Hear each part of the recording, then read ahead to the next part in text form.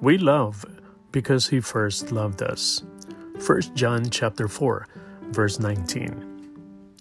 John speaks directly to the heart of love as he writes, "Dear friends, let us love one another, for love comes from God." Loving is not an abstract optional concept.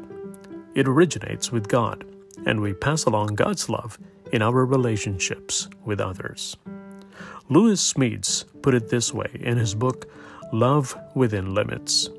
God's love song is in many ways like other great love songs. Our challenge is to find ways to bring the heavenly rhapsody down into our own worldly realities. How true and how difficult. Only one person, Jesus, lived out perfectly the demands of perfect love, and he was crucified. Living with one another gets messy, and people can be so difficult. We live with family, friends, and neighbors who often seem determined to test even our desire to love. But God didn't command us to like one another. Jesus, after stating that the greatest commandment is love the Lord your God, reminded everyone that the second is this: love your neighbor as yourself. That is not an optional command.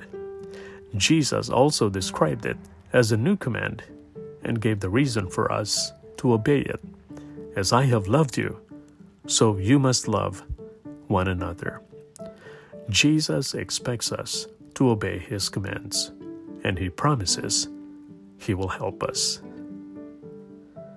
Lord Jesus, often we are difficult to love, but thank you for always loving us and being our example of peace and perseverance as we seek to love others in your name. Amen.